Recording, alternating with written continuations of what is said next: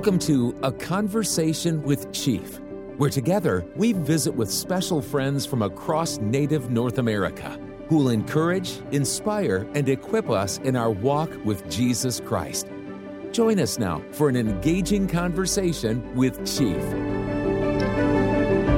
Well, again, we just want to thank all those individuals that have come to meet different friends of Chief. And this portion is Conversations with Chief. And it's our goal to introduce you to individuals, Native Americans in different areas that are serving the Lord within their communities. It's also our desire to introduce folks that have a heart and a passion for our people. And one friend that I want to introduce you to today has not only a heart and passion for our Native people, but he has a tremendous heart and passion for the scriptures, for the Word of God. And I want to introduce him. His name is Mike Vanlandingham. He's a retired Bible professor and pastor. And until recently, he served as a pastor of biblical research at Harvest Bible Chapel in Elgin, Illinois. He's also served as professor of biblical studies at Moody Bible Institute. And I've been to Moody many times, different leaders there. But one thing I can say about Moody is they have a heart to really get Native young people involved in their institution. And so I want you to meet this brother. And this brother, he has gotten a Ph.D. in Trinity International University. He has also served churches in California, Nebraska, and Illinois. So he has much to contribute. And it's great to have you here today, Pastor V. Okay? Or you can just call me Mike. And Huron, it's great to be here. Thank you so much. Great. Well, one thing, and I was just sharing with him, I am a fifth generation follower of Jesus Christ within my tribe, the Mohawk Indians. And one thing that my father taught me was the importance of God's word. And as I look at our communities today, and it's not just Native Americans, it's all over, is I long to see people have that passion for the scriptures, to hear God's voice. And yet when I look at it, I've got to admit that we're kind of living in an illiterate society, really biblically. But, and I hear often among our Native people, how can I understand the word? How can I get more out of the word? And so really that's my question that I want to pose to you, Mike, is as a professor and of scripture, just tell us, the importance of the word, but then also some of those jewels and how to really learn by the word. Right. Well, there's a fairly simple answer to that question, and then there are other involved answers to that question. But how do you really learn the word? Okay, first thing we should do is we should read it. The second thing we should do to really learn the word is to read it again. And then after read it again, then we read it again and again and again and again and again. And I know that sounds overly simplistic, and I get that. And that's not to say that there aren't really challenging and difficult parts of scripture. But it's astonishing how much we can really get if we just read it a whole lot. And there's all kinds of other things to say. Aside from that, I think one of the things we have to be very careful about is that we need to understand that when we read in major parts of the Old Testament, we have to understand that that was a section that was written to the Jewish people, that they were living under and bound by the Mosaic covenant, the Mosaic law, not just the 10 commandments, but all 613 commandments. And guess what? We're not under that covenant anymore. That's a surprising statement. We don't go out and sacrifice goats. We don't go out and stone people who have been immoral, or we don't stone sons who are rebellious or things like that. And so even the promises that we find in the Mosaic covenant, we have to be very careful about claiming those, because we're not Jews, and that covenant was not made directly with us. Now, we have the new covenant, and we are a new covenant community, those who have trusted Christ as Savior. And so certainly when we come to the New Testament, we can and should be reading there for the content, but the promises as well, and seeking to understand. One other thing too, let me just mention, Sure. and that is, it's not a bad idea to have some good Bible tools handy. Yes. And I think a good study Bible with footnotes at the bottom, as long as we understand those footnotes are not inspired and inerrant, as long as we understand that, then they could be very helpful for us to get at difficult passages, or maybe a brief one volume commentary on the Bible. This is a shameless commercial here. The Moody Bible Commentary, yes, was edited by me and by Mike Rydelnik, and we hear good things about it, and that could be helpful. A commentary just explains what the verses mean in biblical order. So I would say that those things are pretty important for us as we start on the track of really learning Scripture. Good. Very good. Michael, whenever I study, when I do study some of the Old Testament, I see our native people involved, very similar kind of situations, examples. And so I want to learn more about that. And I think, as far as you're saying, look at the commentaries, look at specific book studies. I've enjoyed that, in seeing that. I think just the very practical, many of our native people now, for instance, we have had the gospel for over 400 years. And yet the statistics tell us that only about 5% of our native people have ever embraced Christ into their life. And so that's where I'm saying, I have individuals that say, you know what, Huron, I want to know the word. Very practical. How do I begin to even understand the word? I know there's different versions. How do I begin to even consider these different? What are this? How would you explain to an individual like that? Well, again, I'm just going to go back to what I said earlier. The key for understanding the Bible is to read it and read it and read it and read it. No wonder we don't understand it, because we don't read it very often, so many of us. Now, and I would say, once you've read it a whole lot and you want to go and you're familiar with the basic contents of it, and we can become extremely familiar. Right. But if we want to go deeper, then at that point, to be really honest with you, books do help.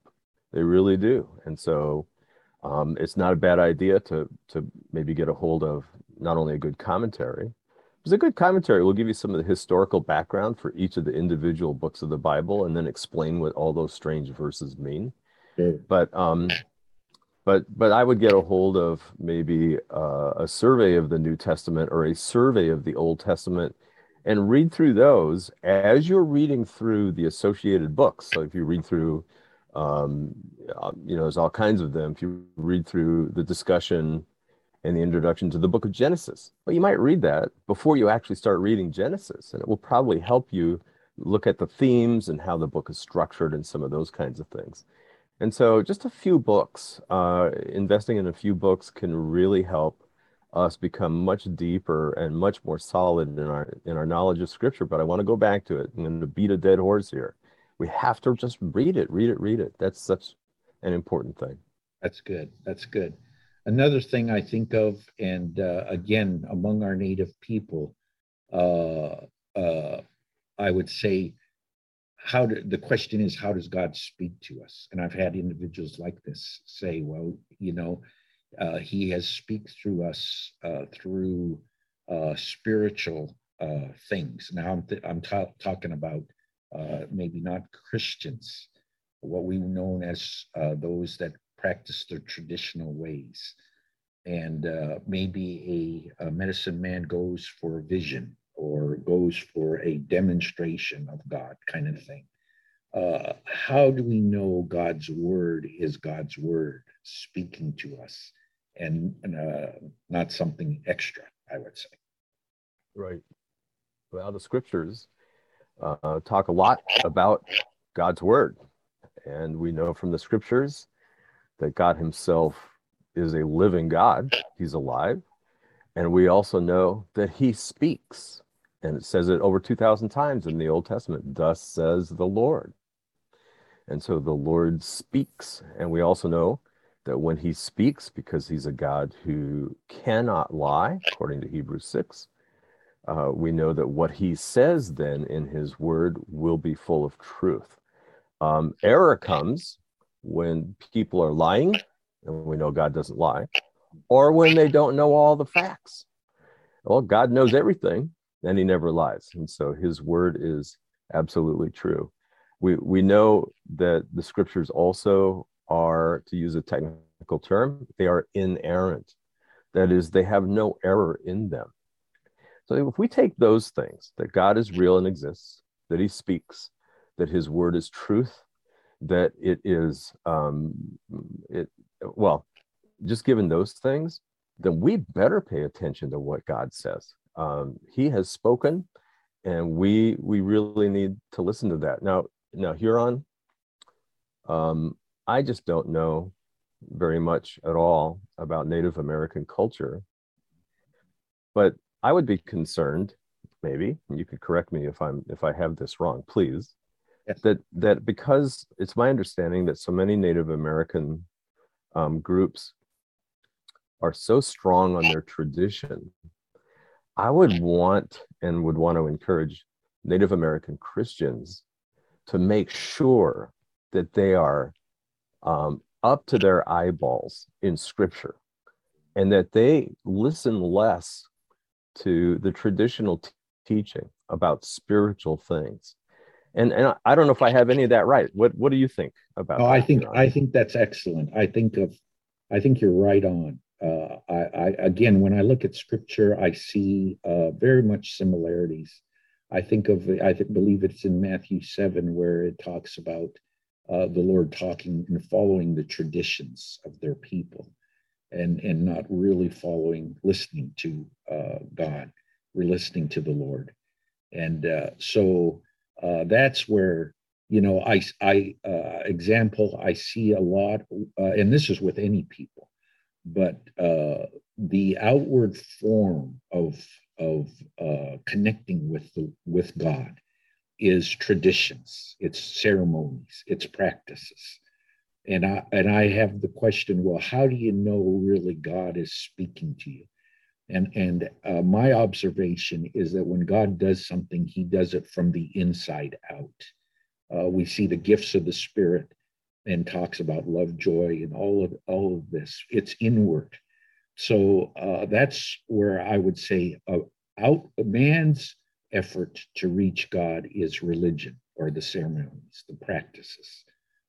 God's way of working in individual's life, when he speaks into our life, of course, the word impacts. There's from the inside out. And so that's one thing that I see. But I truly agree that, and what I hear the native person is, how do I have discernment? How do I really know that it's of God? Another thing I think of is that, natives that don't believe in Christ, don't believe, as Scripture teaches, that they have yet a great respect for the Creator. But yet, when I look at it, I think of Romans chapter 1, where they have a zeal for God, or they believe in His acts, but they worship the Creator or the creature rather than the Creator. And so, anyways, it's just that question of, how do I know? How do I discern? And I just totally agree with you. It is, you just read the Word, love the Word, learn from His Word.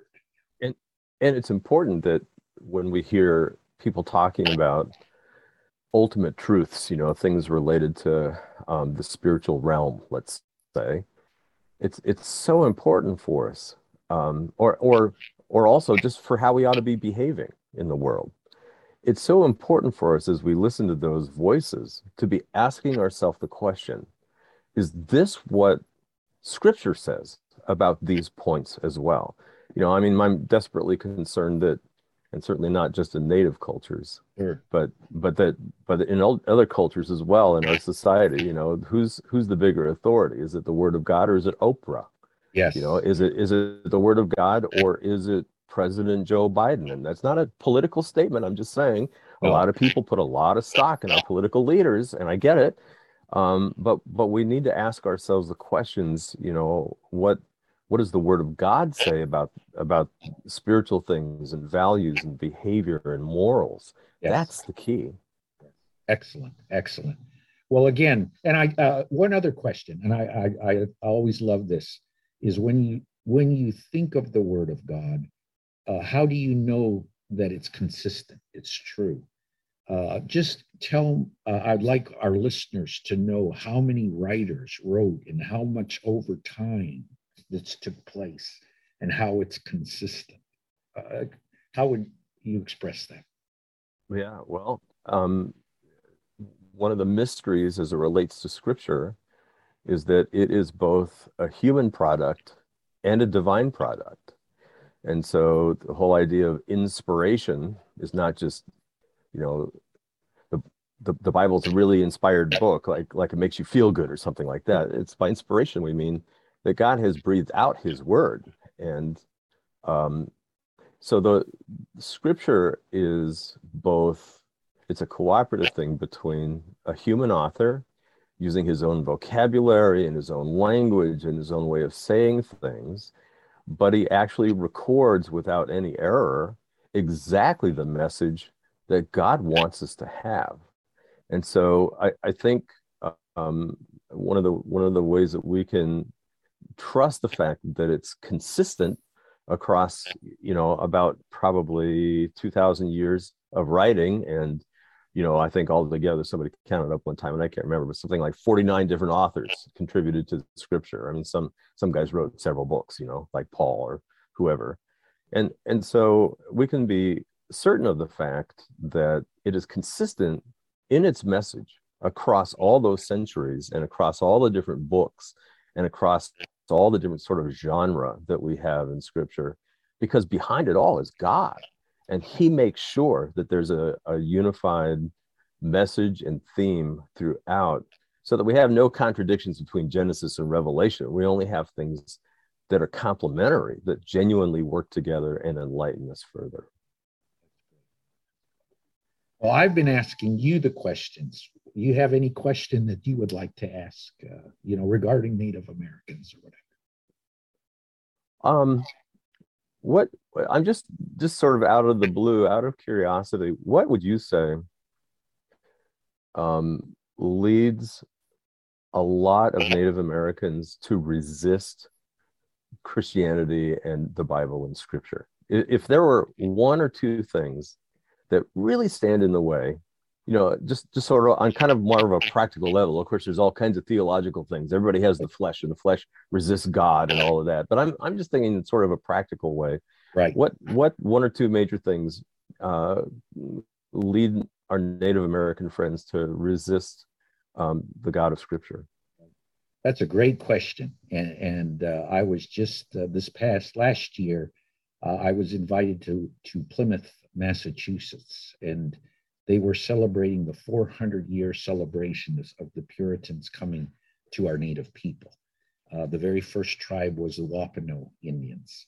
And in fact, last year was the very first Thanksgiving celebration. So it was like 400 years. And I thought, boy, I was really moved, because that was the first time two civilizations from different worlds connected. And but I would say over that period of time, and when it started, it was honorable. I was amazed as to the pilgrims and their view of God. They didn't want to be ruled by a king, by authoritarian. They wanted to be ruled under God. And it was really a moving time. It was a great beginning in that relationship. But over those 400 years, it has broken down. And what I see is where we've gotten away from listening to God. It's where we've gotten away from being led by God through His Word, and then there's been atrocities. That's what I think among our Native American. There's stories there of and there's good and there's bad stories. I thank God for individuals like David Brainerd and John Eliot and some of these individuals that have shared the gospel to our Indian people, our Native people. But then there's other stories. And again, I can see that it was really the heart of those individuals in the beginning to evangelize our people. And then there was a point where there was a shift. And instead of evangelizing, and I see that in Scripture, we're to go and share the gospel to all nations, all peoples. But then there was a shift. And instead of evangelizing, it's civilize. We want to civilize the people. And that's where your heart breaks at some of those stories. So to your question, I think what has been the barrier of that 5% accepting Christ and 95% rejecting Christ, I think it's the history. It's the history of the past, of the gospel being presented to our people. And yet we want to see that change. And I know, Mike, that the only way that we're going to see change in those kind of broken relationships, is through the Lord, definitely. But it is by the design and the purpose of God, what He has for all of us. And so that's what gets me into the Word, to study the Word, to see that, Christ is that reconciler. He's the Redeemer. All of that is just powerful. So I love it. I love the Word. I see the challenges we face in life today, but again, I hold on to the Word because I know that that's really the answer for us. And I appreciate you. I have another dear friend that has introduced me to you, and your contribution in Moody's commentary, I know that's impacting nations all over the world. And it's just a privilege to know you and your value, your heart for the Word. In closing, I would ask you to pray for our Native American people. There are 576 different nations in the United States. There's 9.7 million Native peoples. And you know what? We need our lives transformed, and the only way is the Word of God. So I would count it a privilege to have you pray for our Native American people. You bet. You want me to do that right now? Yes, There sir. we go.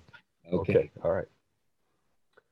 Heavenly Father, I wish I knew the Native American culture and beliefs and values better, so that I could pray more intelligently for them. But as Huron just said, Lord, the greatest need for each one of them who is yet to come to Christ is that they should do so, that you would remove whatever veil there might be over their spiritual eyes or the hardness of their heart, so that they would put their faith in Christ, find salvation, and find the enormous joy and strength that He provides to help us live life when things are hard. And so, Father, I pray that Huron's efforts and the efforts of so many others, a few that I know, a few missionaries to Native peoples, I want to pray that you would give them much fruit for their labor, and that the gospel would go out and make a huge impact in so much more widespread a way than has been the case historically and recently. And we will thank you and praise you as you do that kind of work through those workers who are there on the front lines with Native people. Lord, I just commit all their work to you, and pray that your word would be fruitful and that your spirit would go ahead and work in the hearts of people and draw them to Jesus. And we pray all this in his name for his glory. Amen. Amen. Thank you, Michael. I appreciate it. You're welcome, Huron. We'll see you. Thanks for joining us in today's conversation. We trust you've been encouraged by what you've heard.